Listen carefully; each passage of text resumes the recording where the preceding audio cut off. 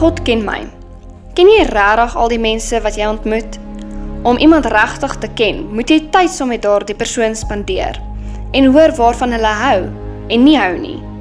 Maar daar is net een persoon wat jy ook regtig ken en verstaan. Ja, die geheim is uit.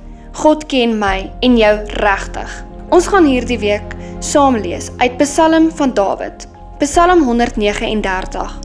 Vandag lees ons verse 1 tot 3. Here, U deursoek my en ken my.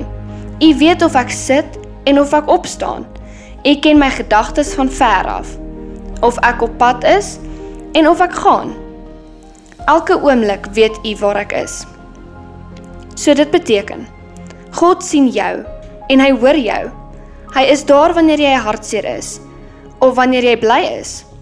God ken ons, maar ken ons vir God. Spandeer ons genoeg tyd saam met hom.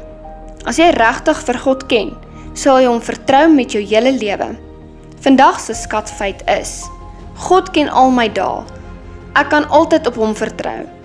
Jeremia 12 vers 3 sê, Here, U ken my. U weet wat ek doen en hoe ek oor U dink. Lees Psalm 139, vers 1 tot 3, weer op jou eie en dink bietjie daaroor.